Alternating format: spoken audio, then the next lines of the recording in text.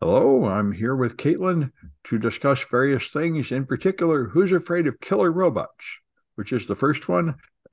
Geoffrey Hinton, who has been an AI researcher for many years and was head of the research at Google, I think, just quit his position at Google in order to sound the alarm and tell us that we're all doomed and we have to stop AI right away because he thinks that the AI that's being developed is eclipsing human intelligence in certain ways. And his immediate concern is that the internet will be flooded with false photos, videos, and texts. So the average person can't tell what is true anymore. But he's also worried that AI technologies will upend the job market. And he's afraid that we will have autonomous weapons, killer robots, slaughtering us. So he's yelling and saying we need to stop it. I think there's no hope of stopping it. I think these fears are overblown, but I don't know that much about it. Yeah. However, on the other side, there's Palantir, Peter Thiel's company, notorious for making spy software that hits us all, now has put out a video demonstrating their Palantir artificial intelligence program meant to use large language models like GPT-4 to control military activities. In a demonstration video, they use a ChatGPT chatbot to detect signals from an enemy, order drone reconnaissance, generate plans of attack, organize the jamming of enemy communications. And so it gives the operator like three choices. You can target enemy equipment with a tank, or you can attack it with an F-16, long-range artillery, or Javelin missiles. And so the AI does all the work, including identifying the target, planning how to attack it, and the human just like picks off a menu. Right. And they say there's no ethical concerns. There's a human in the loop. Well, So no. What they said is they thought about the ethical concerns, so it's okay. yeah, this is like the Supreme Court says, well, we thought about ethics Yeah. and then decided no. So that's all settled. Yes. So It's everything's good, everyone. Don't worry about it. well, I think I must have been born with a mixture of chemicals that just makes me optimistic. I think, this is all overblown. People always freak out about every new form of technology and say it's going to destroy the world. And the fact is, most of it is mostly beneficial with some bad side. Yeah, I mean, every technology can be weaponized. I mean, a stick can be weaponized, And a weapons are bridge. not all bad. We Yes. have a need for weapons and a need for the military. So just the Yes. fact that weapons are horrible and kill people doesn't mean they're bad. Right. Right. And the fact of the matter is that AI really is going to improve our lives in the long run, in terms of like content generation, helping people proofread their books and their articles and get stuff done and complete their dreams. I think AI is going to be fantastic, and if Yeah. it does help us, scientifically down the line, like we get super advanced AIs that can just do science for us, well, we'll move our science over to the AIs, and instead of being a physicist or a mathematician, we'll have experts in AI, learning algorithms and stuff like that. So, we'll press on. Well, I think you'll still have physicists and mathematicians and poets and writers, all the things doing human creativity things that will go beyond what the machines do. The machines, I think, will always be repetitive and less creative, at least for quite a while. Right. I think when the machine learning models gain the ability to explore the world themselves, I think we're going to see much greater, you know, um, imagination from them. But until then, they're still just essentially viewing the world through like an art museum. It's Well, being able yeah, to explore the world themselves, I think, is already happening with Teslas. yeah, And very soon there will be humanoid robots all over the place. They're already yeah, there to be like companions and assistants for elderly people. right. And I think there's a huge market for that. And we don't need any more technology than we already have. So I think we'll see that in wide deployment within a few years. Yep. And yeah, Yeah, no, I'm with you. I think on the whole, it's going to make our lives better. yeah, The thing is that on the short term, there's going to be some issues we need to work out because there may not be enough jobs for everybody, and so we'll have yeah. to restructure our economy to make sure that there's like a universal basic income and that, but ultimately that's good. If our kids and our kids can be artists and not worry about paying rent, I mean, that's a better world for everyone. Yeah, I think we really need to move towards universal basic income, though. Yeah. It is appalling that we have people dying on the street that can't earn enough money to survive in America when we clearly have enough money to give Right. everybody the basics of life. Right. And when we do have technology taking over our economy, which AI could technically do, or machine learning. By the way, I learned the difference between AI and machine learning. If you are writing Python, Mm-hmm. it's machine learning. If you're writing a PowerPoint presentation or talking to the public, it's AI. Oh, well, Yes. I had a different way of describing that comparison. Yours is perhaps a little cynical, but Uh, but anyway, yeah. but yes, when AI generates, it is in charge of the economy. It has no need for money, so just distribute it among the people, and let's call it a day and move on to brighter meadows. Yeah, well, but I think we are going to have in like 5 years a science fiction future where there are just robots walking among us, mingling with humans, doing jobs, Yep. being accepted as appliance like your dishwasher is your robot.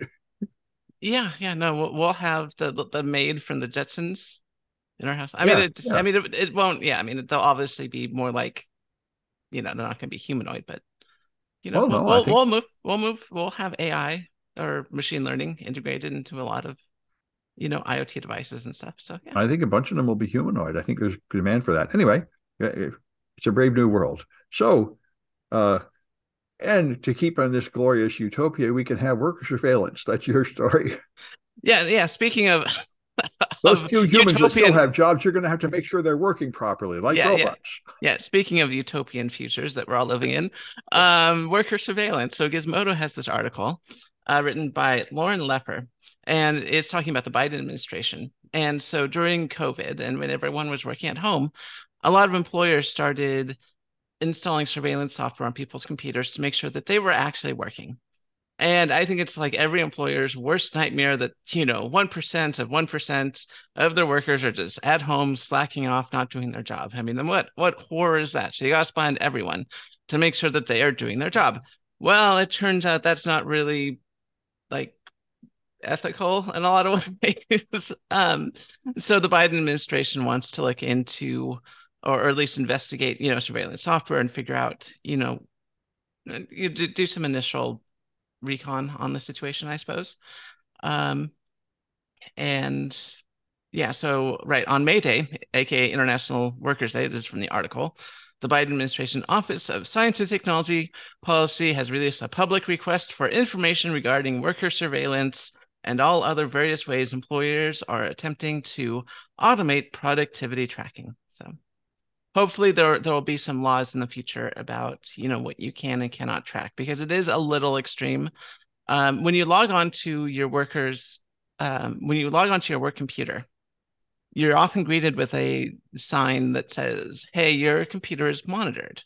Now, traditionally, that just means like, "Hey, that if there's like an information leak, we can go on and check out your stuff. We're not actively monitoring you 24/7." But there has been a push by some companies to do that, to make sure that people are working, and now you're getting into like privacy laws, privacy issues. So hopefully we can come to some understanding that employers should not be monitoring 24/7, turning on your webcam, watching you, recording you as you work all the day, and then some, I do have some sympathy for employers that want to have some form of performance review yeah, and that sort of thing, but they need to make it not too intrusive. right. Yeah, I mean, it's like I said, I have sympathy for employers, someone working in information security needing access to worker computers, in the case of a breach or something like that, that we need to be able to go on, and when you go on the computer, you should assume what you're doing is not private, but there's a difference between not private and actively surveilled, right? That you have the microphone on, the camera on, and you're just watching employees. I mean, that's a bit much. Yeah, I remember when I started using Canvas, it has all these features to find out exactly when people have logged in and how long they've been in and everything. And I never use any of that. I don't care, but it's the technology exists to micromanage everything all the students are doing if you wanted to Yes. do that. Oh, the technology exists to surveil all our lives, become a complete police state. The question is, Yeah. should we, and what prevents us? And right now, there's really nothing preventing employees from turning their workplace into a surveillance state. Yes. But hopefully, the Biden administration and future administrations, regardless of political party, will look into ways to limit that. I think it's just another example of how much we really need privacy law in America, which we really Right. don't seem to have. Right. Yeah.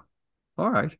Anyway, this is another bit of I had some students last night in my class were getting pretty freaked out by this. So they took people and put them in a functional magnetic resonance indicator to read their brain scans from the outside of their skull non-intrusively, and then had them listen to like podcasts, and then had them imagine things, and they're able to read their minds. They're able to tell what sentence they're mentally examining and what topic they're thinking about and what scene they're seeing just from AI analyzing the pattern of electrical impulses. So this is telepathy of a sort. Now they say this exact device can be defeated by just thinking about something else, which seems to me a little disingenuous. That's kind of the whole point. I mean, the same thing's true of a normal lie detector. If you could actually ignore the question and think about something else, you could defeat it. But in practice, when they tell you don't think of an elephant, you'll think of an elephant. I mean, it's so anyway, this is another one of those scary future developments, which was sort of inevitable from many, many decades ago. Sooner or later, they'll be able to read your mind from the electrical signals that come out through your skull to some extent. And I remember when I did medical research decades ago, they would do vision tests on infants by putting electrodes on their skull and put flickering lights in front of them. You can tell if they can see the light by whether the signal makes it to their brain. That tells you if their eye is properly focused. And this is just an extension of the same thing. So, but anyway, it does mean, of course, this will be an issue. And the next step, which is already close, is to send electrical signals into your brain to change how you think. Good, good. I see your cat has woke up. And that's they already can do that for medical purposes, like Parkinson's patients. They put electrical stimulators in their brain. And I don't see any reason why we couldn't send signals in to make you stop thinking incorrect thoughts and force you to think correct thoughts. It would just be a development of the same software. So Right.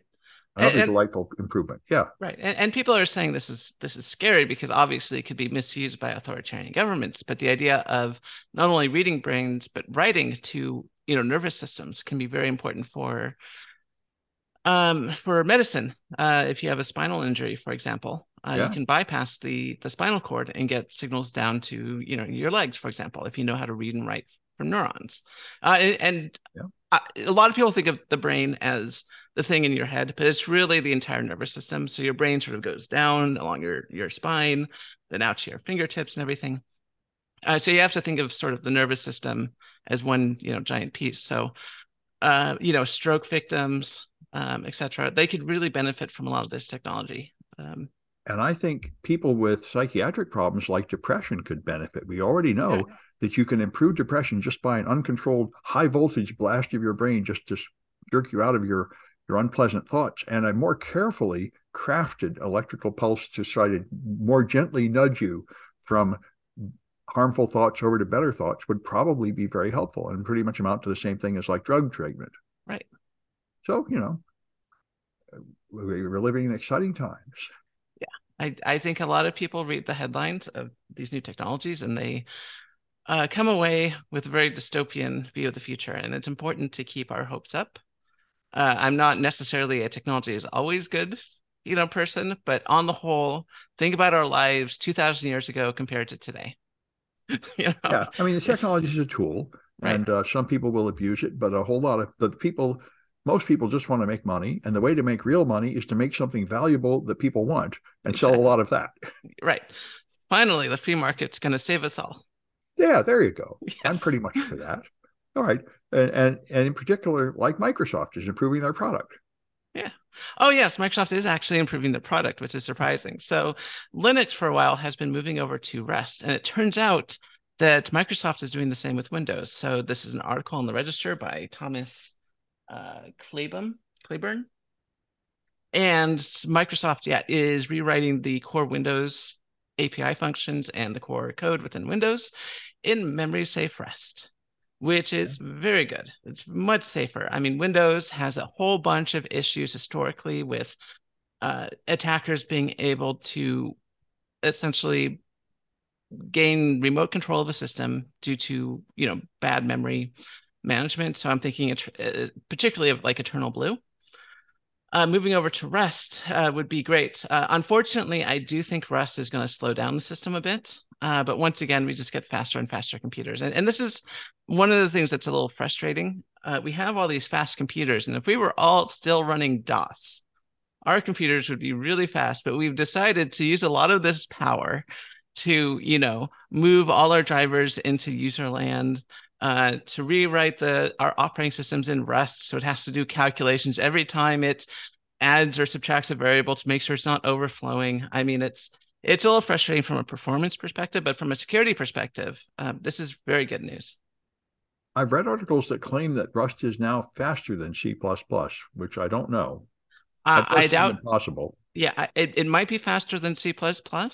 Is it faster than C? That's what Windows is written in. No. Yeah, I don't think, I'm not sure that much of Windows is written in C anymore. It could be the fastest, but C is very limited. The point is Windows does have these complicated data structures for everything. Right in WinDebug, you can see them in the kernel. So I think it's written in C++. I've saw the source code for Windows back in the XP era. That was leaked a few years ago, and that was all C. Really? And most of the code on what's it called? The React OS is also C code. Well, yeah, it's very hard to believe that Rust could be faster than C. I agree, because C is almost assembler. Pretty much. Yeah. All right. And most operating systems are written in C, or Holy C, if you know what I'm talking about there. Holy C. Holy C. Yes. What's Holy C? Oh, there's an operating system called Temple OS made by, let's just say, a eccentric person who thought that their operating system was going to be the third temple of some biblical prophecy. Oh. And wrote a language called Holy C. Oh, okay. Yes. I highly recommend people check out Temple OS if you haven't already. It's up there with Red Star OS. Oh, no, it's way better than Red Star. It's actually very impressive for a one-person project. Okay. But unfortunately, the author passed away a year or two ago due to complications from schizophrenia. And he should have been able to attain eternal life if you made a better operating system. He did. I mean, we should all be switching to Temple OS for sure. Well, yeah, but I mean, Ray Kurzweil thinks he's going to actually gain eternal life by moving his consciousness into an android body pretty soon. Oh, very good. Yep. Anyway, isn't that special? Yeah, well, the problem is he seems to have been right. I mean, I think the AI singularity is hitting about when he said it would. And he said about 10 or 20 years after this point, we'll have those robot bodies with positronic brains we can just stick our consciousness into. That part seems a bit extreme to me. I think that's more 200 years in the future than 20, but we'll see. Anyway, so there's a nice article on Wired going through what really happened at SolarWinds by Kim Zetter. It's very interesting. The backstory. I remember I was watching SolarWinds happen. It was very clear that we were getting only a small part of the story, and now he's got quite a bit more. So it started in 2019. Velexity was an incident response company, and they found a company that was being hacked through the SolarWinds server. And although they investigated it greatly, they could never figure out what vulnerability was being exploited. And they just kept coming back month after month, and they couldn't figure it out. So they finally just took that server off the system to stop the attack. And it wasn't until November of 2020 that Mandiant found out that they'd been hacked. And Mandiant had apparently been owned for about 8 months, although that's not entirely clear. And they now had huge issues of carefully crafting statements and not really admitting exactly what had happened. And the public relations was managed by lawyers, which seems to be the way you do it. But they said Mandiant had never been hacked until then. They had to admit it. So they talk about all the steps they went through this, and everybody is still kind of shy about releasing the details, both due to corporate stock price concerns and due to government requests to conceal the secrets. But, as I think we all know, the bottom line is that the Russians were incredibly effective. They compromised SolarWinds years before, like as far back as 2017. They carefully planned this, and it's so good that they're probably still in control of a great many companies. It's the age of the supply chain attack is on us. The defense is almost impossible. I mean, how are you supposed to know that a legitimate update signed from the legitimate software author is poison? What are you supposed to do? What kind of defense can there be against that? It's very unclear. Anyway, it's an interesting story and an important issue of the future. And all right, and you've got this principle. I've already had some people complaining about this on Mastodon when I posted this article. Yeah, no. So if you thought that your administration might be a little inept, you're pretty spot on. So a Florida principal over in I think it was a charter school in Florida, of course, um, resigned because the principal sent over $100,000 to somebody posing as like an Elon Musk assistant. And of course, this is happening in Florida. This is from, I believe, is NBC6 South NBCMiami.com. Excellent source of news. Um, and yeah, so this principal ran a STEM program and got some emails from someone claiming to be associated with Elon Musk.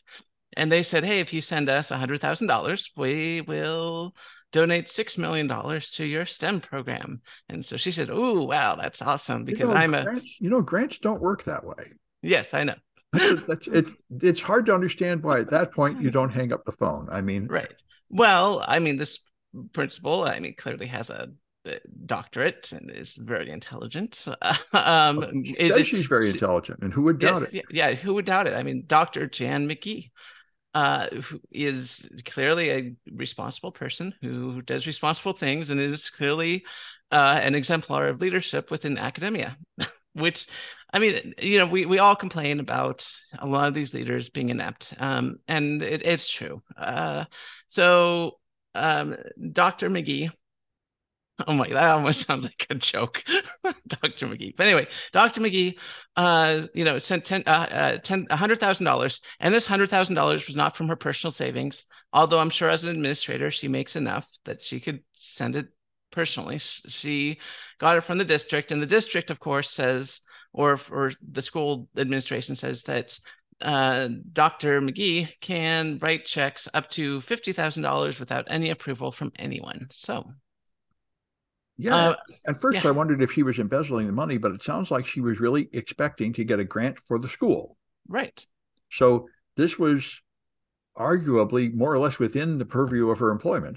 Yeah. And you know what? Sometimes it's not embezzlement. Sometimes it is this absolute stupidity. Anyway, she is stepping down. And I mean, I do want to point out that I am somewhat victim blaming here because obviously the real criminal is the person who is scamming her, and the scammers can get pretty convincing at times. But as a principal working with this large amount of money, she should have at least consulted somebody, Well, I wonder if this is pig butchering, because they said she was groomed for 4 months to get her to fall for this. And that pretty much means they must have involved some emotional component to make you do it. Usually, if that's why I was looking for embezzlement. If it's a personal matter, they'll usually convince you can't tell anybody because this is a crooked deal and it'll only work if you keep it secret.